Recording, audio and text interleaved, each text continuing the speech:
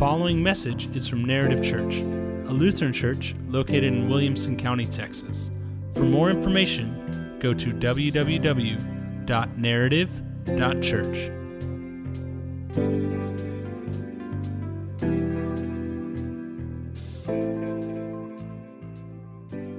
As we look at what's coming down the road for us as Narrative Church, we have an incredible story. We started in 2015. We were going great. The Lord was bringing us forward, pulling us along. And in about January 2020, we were seeing things really move. The momentum was really flying. And I don't know about any of you. Did anything happen for you in 2020? Nothing, just a normal year? So we then spent a year and a half during COVID out at Wrench Brewery in their beer garden, which was just such a blessing, but also happens to line up perfectly with the landing pattern for the local Georgetown airport. So it was great to be in the middle of a sermon and just have to wait for that Cessna to slowly meander over and land. But the Lord carried us through that, through the ups and downs, through everything that's gone on. He keeps bringing us forward. As a church, financially, we are in a good spot because of the fundraising we did on the front end, that we knew we needed in case there were lean years, we'd be good to go. But we do know we want to reach a point of financial sustainability. And the point of that is not to, buy me a jet or buy Matt a Rolls Royce, although he'd probably appreciate, Rolls Royce, Matt, no. Matt's actually driving the car he always wanted to drive, so don't worry about him. That's not the point. The point isn't for Narrative to have the perfect building or for us to have the perfect, programs or all those things. The goal is for us to get to a point where we're financially sustainable so we can continue planting churches. And even before that, we're going to continue planting churches. And as we've looked ahead, we've seen the hand of the Lord in this, in that during COVID, Millie's got my back, or was that Riley? Doesn't matter. Whoever it was perfect. But during the midst of COVID, we looked at different places. We looked at, I called, if they had a space that would fit us on a Sunday morning, I called it. Hotels, wedding venues, conference centers. If you were with us, we spent 5 weeks, we were able blessedly to get into the Georgetown Community Center right as it was getting hot in the spring of 2021, and that was a great moment. But everything was a closed door to us. We even at one point were in the letter of intent stage with a place we could rent over off of Eagle's Nest over here that would have been too small immediately, but your pastor was freaking out a little bit. In my life as a pastor's kid and as a pastor, I'd always told myself, listen, the building, whatever we have, it doesn't matter because it's the people gathered there, and we were looking at this spot where they would do build out, and it was immediately going to be too small, so we'd move to 2 services. But I said words out of my mouth I never thought I'd say, which is, if you build it, they will come. Which is not how the Bible works. Buildings are not a bad thing. I have great friends that pastor and have pastored through building of facilities and those kinds of things. But we're looking for where God's leading us. And when the landlord of that place, when we sent him our negotiation, and his response was, this isn't a negotiation, we said, thanks, Lord. We asked for direction, and you gave it to us.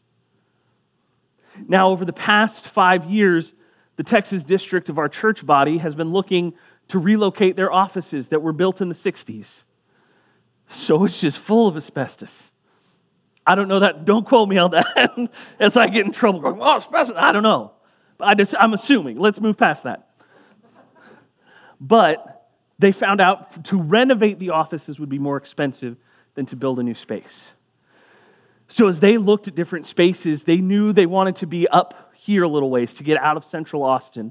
Right now, the offices are right at 290 and 183.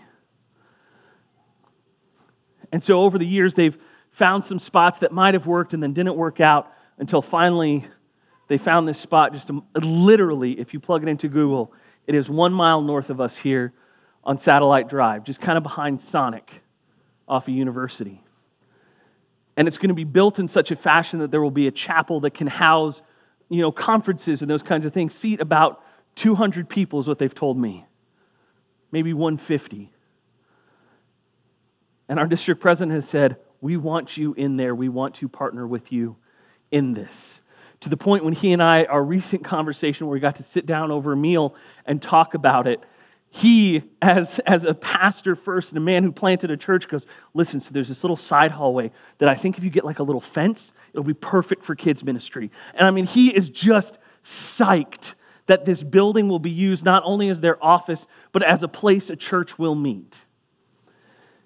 And so over the coming months, there are certain things you're going to hear that as our leadership looks towards that and is grateful for where we've been, excited for where we're going, as a church together, we're looking to say this isn't a new start, this isn't a launch, this is the next chapter.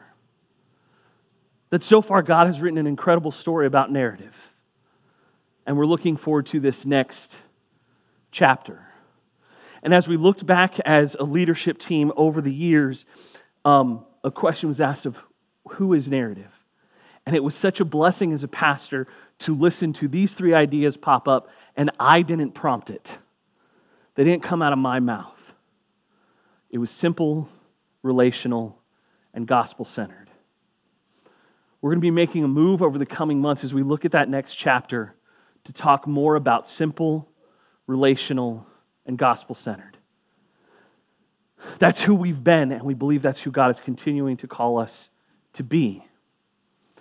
And so as we look forward to what's coming, we want to be thankful for where we are.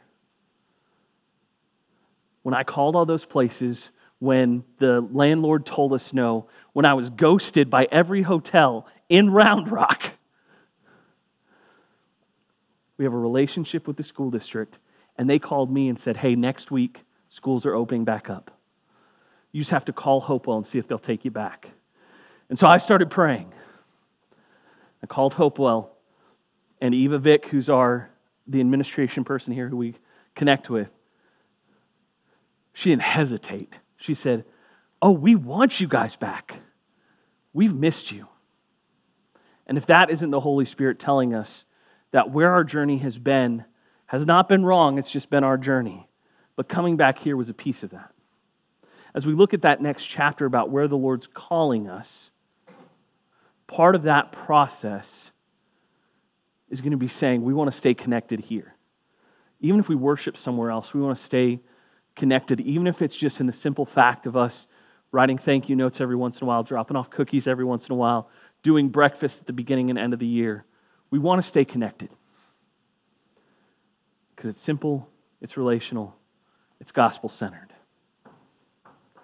And I start off my sermon with that story of narrative because as we move into this time of Lent, we're going to be talking about life together.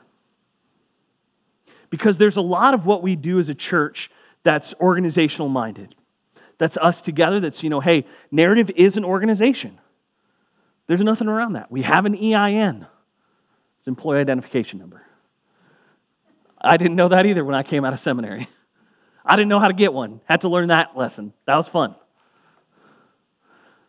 We are, chartered with the Texas, some state thing that you have to be as an organization. I'm really good at the organizational side of narrative. It's what I'm best at.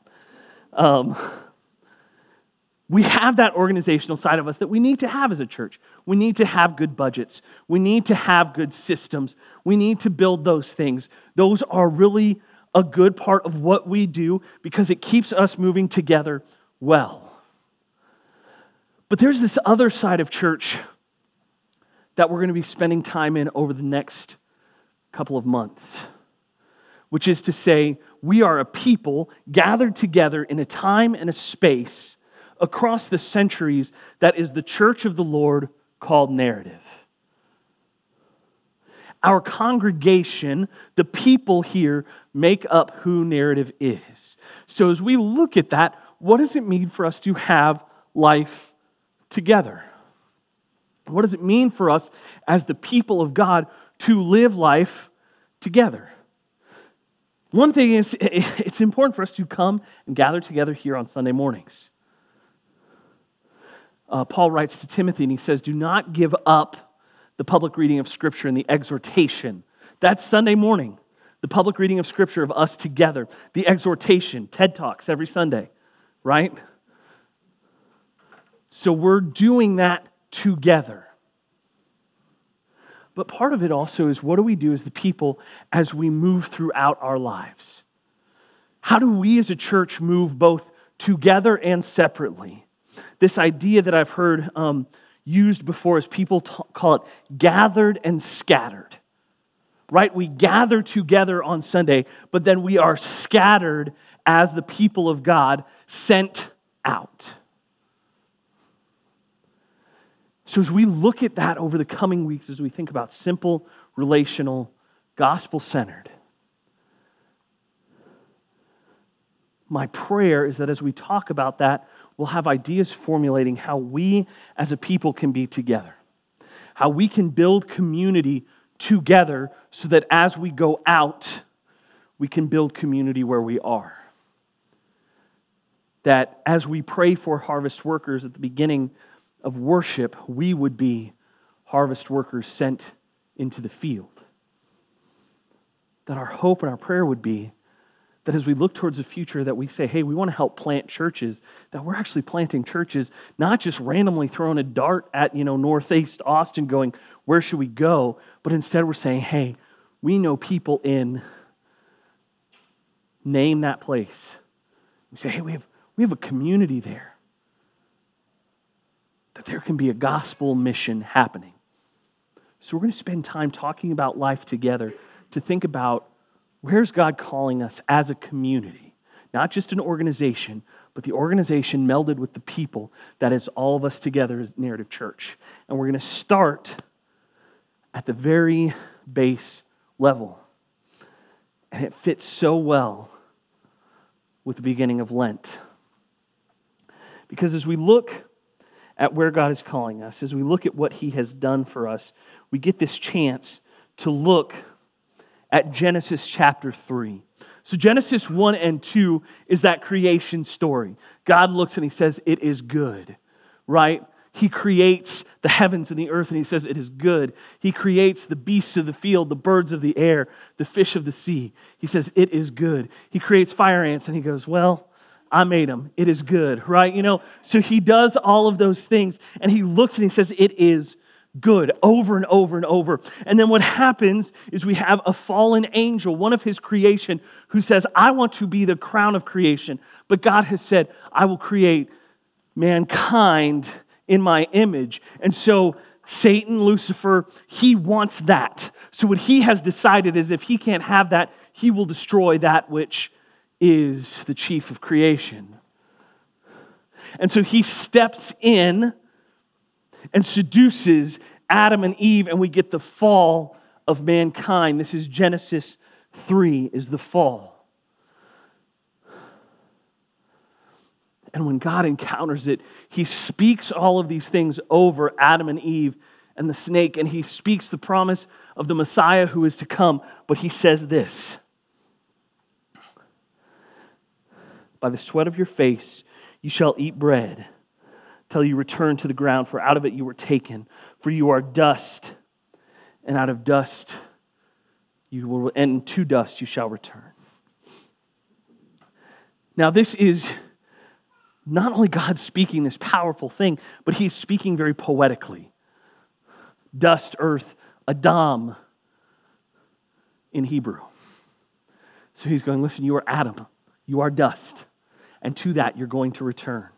He said, listen, I pulled you from it, I can put you back in it. And that is part of the promise, is now what was a joy working in the garden, right?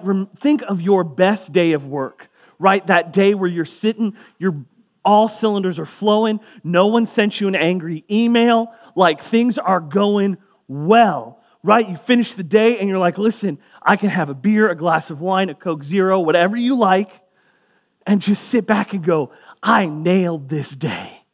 I'm going to eat some food with my family or my friends. I'm going to hang out and I'm going to go to sleep and sleep well because it was a good day. That was every day in the garden. that Adam and Eve, they weren't just lounging around like we think of the garden and go, oh, Adam and Eve sitting at Sandals, Garden of Eden, right? Like just hanging out. No, they are working. They are doing what God has told them to do, but it is a joy because they know this is what they were created to do. And so they go and do it. Do they rest? Yeah, remember God, seventh day, nap time, right? So they're resting in the midst of it. But here we have Adam and Eve are working and they love it. And the curse is because of the fall, by the sweat of your brow, it'll be hard work.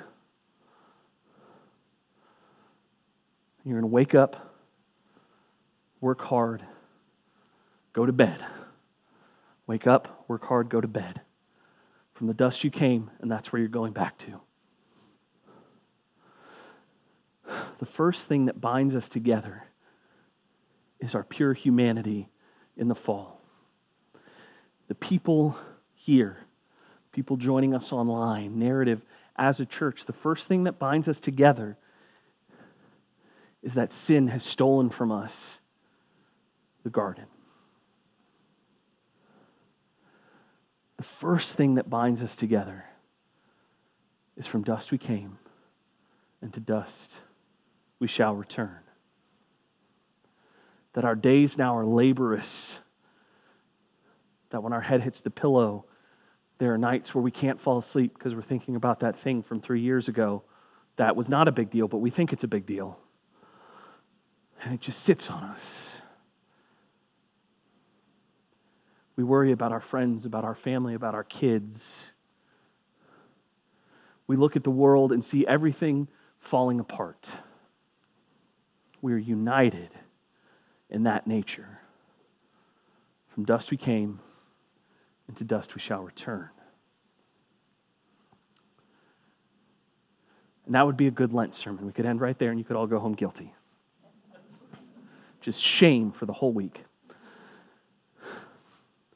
But there's a reason that when we put the ashes on our forehead, it's in the shape of a cross. Because it's important for us to recognize where we come from. It's important for us to recognize and remember that where we come from is ashes to ashes, dust to dust. Now, what I want you to hear as we talk about this is there's this temptation for us to hear that and go, woe is me, I am a horrible person, I could never be loved, but thanks be to God because He sent Jesus because I'm a terrible person. Now listen, you are, I hate to tell you, like, same, right? But I love as we sing, His Mercy More was a song our friends Mark and Laura Pulliam sing at their church. They led a retreat we were at, they sang it, and I just fell in love. And like that day, this was October, I texted Matt, I was like, I want to sing this on Sunday, but let's save it for Lent. So know that like that song came on, I was like, oh yeah, Lord, let's do it. Like I've been waiting for that song. Because His Mercy More handles it so well, where it says, here is everything wrong, but take it and make it your way. Because here's the thing, that even as we were sinful, even in our sin, God looked down on us, and what He didn't see was pure sin. He saw the creation He loved. There's this temptation that as we hear the story of the fall, we think about being fallen human beings, we solely focus on, woe is me, I'm a terrible person. It's important for us to embrace that reality, to say the reality is, in my sin, I have fallen from God. It is important for us to know that. But the tension and the paradox of that truth is even as I have fallen from God and fallen away, His love didn't end for me. Because the temptation, and what I've heard in this day and age, the people as they step away from faith, they're calling it deconstruction now. Which deconstructing isn't bad. It's learning more about our faith. It's if you walk away in the midst of deconstruction, then my heart breaks, we want to talk. But one thing I keep hearing from people in stories of this process is they go, all I knew was the church told me I was a horrible person. Well, yeah, but the tension, the paradox of that statement, the two things that we can believe at the same time that feel different are, yes, I'm a horrible person and I am worthy of God's love. Because you see, when you were created in the beginning, before the fall, God looked and said, it is good. And that was not completely robbed by sin. It is good was shadowed over But God says, but I see it. And so you know what? What comes right before Genesis 3:19? Genesis 3:15. It actually comes a little bit before, right before, but deal with it. And Genesis 3:15 says, God looks at the snake and he says, you are cursed to crawl on the ground, which I went through seminary, I went through Lutheran school, I've done all this stuff, I'm a pastor's kid. I didn't realize there's this whole flying snakes motif about Satan. And so when he says you're cursed to crawl on the ground, it's this whole angel thing, chopping off his wings. Learn that this year, crazy stuff. But there's this thing, you're cursed to crawl on the ground, because we hear that, we go, duh, he's a snake, God, what are you doing? But it's this wing chop off thing. Fun stuff with Ted. But the snake is now cursed. But he looks at the snake and he goes, listen, her offspring, the offspring of the woman, that now God says, listen, childbearing is going to be rough.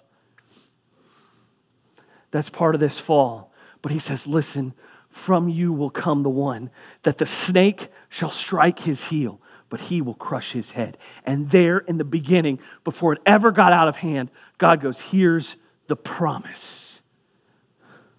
The Son is coming.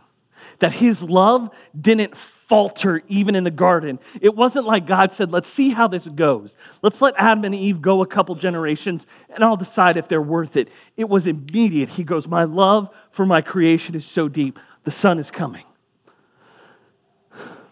So Jesus comes, and listen to this. Because our sin demands sacrifice. That if we are bound together in our sin, that sin demands a sacrifice for what has happened. And so God says, listen, here's what's going to happen. I'm going to send my Son for my people. That my love for them is so deep that Jesus will come to carry the weight of their sin to find freedom. And in that freedom, their lives will change. Paul would write it like this in the book of Romans. We know that our old self was crucified with him in order that the body of sin might be brought to nothing, so that we would no longer be enslaved to sin.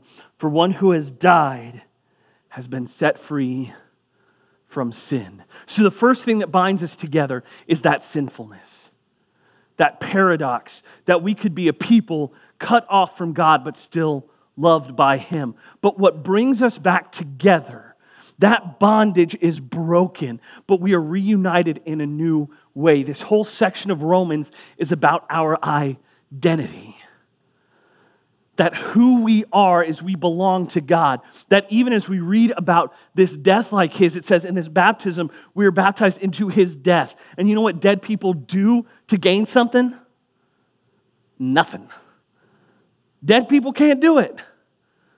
And so Jesus dies for us, and in his death, we die to our sin.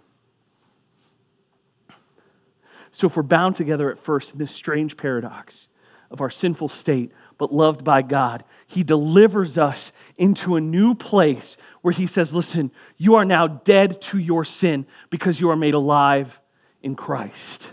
That in our baptism, it is as if a burial. Think about a baptism. We, listen, as Lutherans in our background, we're like, listen, you want to be sprinkled? We'll do it. You want to dunk into a river? We'll do it. You got a swimming pool? Great. Is there a puddle outside? I'll baptize you. Right? We're about it. The water is not the issue. It's what God's doing, so we'll do it wherever. But I think of one of the first baptisms I got to do as a pastor of Narrative Church. It was a friend of Narrative. And they said, let's do it in the San Gabriel in Blue Hole in October. And I said, great idea. And then I stepped into the San Gabriel at the Blue Hole in October, and I thought, all right, Lord, I got to suffer for you. It was cold. But as I dunked him under the water, that's a good thought. If you were sprinkled, if you were dunked, it doesn't matter. The water worked. But there's this great idea of being buried with Christ. When you go under the water, you are buried with him in his death. That your sins are put under the water. And when you are pulled out, you are pulled into a resurrection and new life like his. So while sin may have tried to own us, the death and resurrection of Jesus, gifted to us by our death and resurrection in baptism, means we are a new people. But what does that look like? Well, let's look to Martha here in John 11. In John 11, I touch my forehead a lot apparently. So my cross now looks just like a nice dot. But in John 11, Martha, what's happened? Her brother Lazarus has died. Jesus just missed it. Mary and Martha, these sisters, Lazarus, their brother, they're friends of Jesus, right? Like these are close friends. And so Jesus shows up, but he shows up late. And so Martha says this to him, Lord, if you had been here, my brother would not have died. But even now, I know that whatever you ask from God, God will give you. Can you think of the distraughtness? You've lost someone you love, and you go, if you had been here.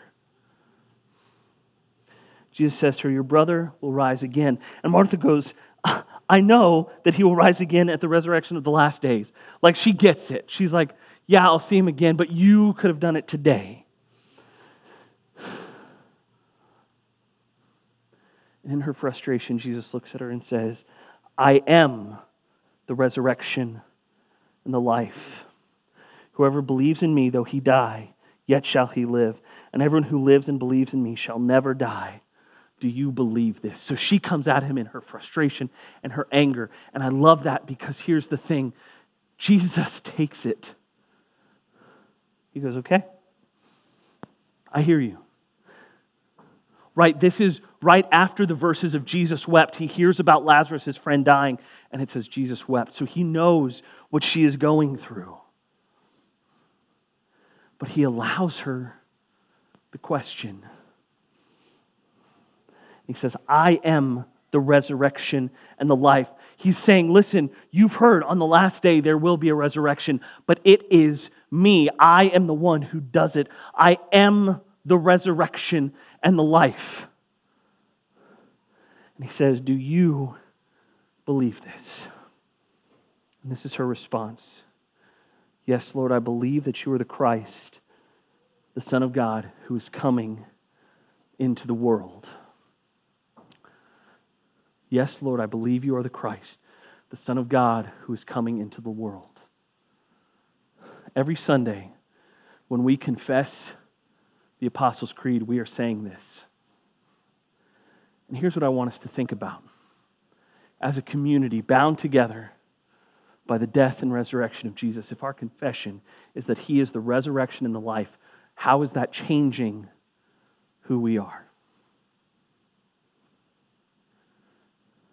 It's important for us to come together on Sundays to hear the Word, to hear the exhortation of what it says.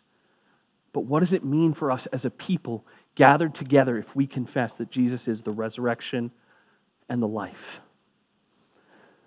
So I told you earlier about this guy, Dietrich Bonhoeffer, who wrote a book called Life Together. Bonhoeffer was a Lutheran pastor in the 30s and 40s. He spent time in the U.S., he learned from churches over here, but he was especially relevant in the 30s and 40s in Germany during the rise of National Socialism. That as the church gave up more and more ground to a state that was looking to destroy it, as it gave up more and more ground to a confession that confessed the Führer over the Savior, a group of confessing pastors came together and said, this is not who Jesus is. To the point that Bonhoeffer would be so closely linked with the underground that during one of the sweeps after an attempt on Hitler's life, he was taken in and would be hung in a concentration camp in 1945. But it was his confession that Jesus is the resurrection and the life. He wrote a book called Life Together about who we are as Christians. And in it he says this: so between the death of Christ and the last day, it is only by gracious anticipation of the last things that Christians are privileged to live in invisible fellowship with other Christians. It is by the grace of God that a congregation is permitted to gather visibly in this world to share God's word and sacrament. Not all Christians receive this blessing. The imprisoned, the sick, the scattered, the lonely, the proclaimers of the gospel in heathen lands stand alone. They know that visible fellowship is a blessing. We are blessed that we can gather as the people of God together to see each other, to exhort Scripture, to grow together as we live a life where God calls us. And so the question I want us to be thinking about as we walk into these coming weeks of life together is this. If we are people of the resurrection, what does our community look like? If we're people of the resurrection, what does our community look like? If our confession is that Jesus is the resurrection and the life, how does that transform what we see? How does it transform who we are, gathered together and scattered into our lives? And I don't have an answer for you right now. Come back next week. See, this is one of those episodic sermon series. We got to come back more. See, I'm lining it up. Be in church. Or join us online. But here's the joy we have. That as we think about this together, we live in the hands of Jesus. That the joy we have, that Bonhoeffer so eloquently talks about, is that we have the joy to gather together as the physical body of Christ, to see His people together here. It seems simple, right? Blue chairs in a cafeteria in a middle school. But this is an outpost of the kingdom of God and His people gathered together. It is both completely unspecial. I had to remove a chair this morning because it had syrup all over it. And in the same vein, paradoxically, it is the light of the world in this place. Because Jesus says, wherever 2 or 3 are gathered in my name, there I am. It is both completely ordinary and extraordinary. And that's what I want us to think about as we look towards our future together, as we talk about life together, that we would sit and we would think and say, simple, relational, gospel-focused. If we are resurrection people, if we declare Jesus is the resurrection and the life, what does that mean for our community? Let's pray. Lord, we give you thanks that though we were bound by sin, we would die to that life because of what you have done.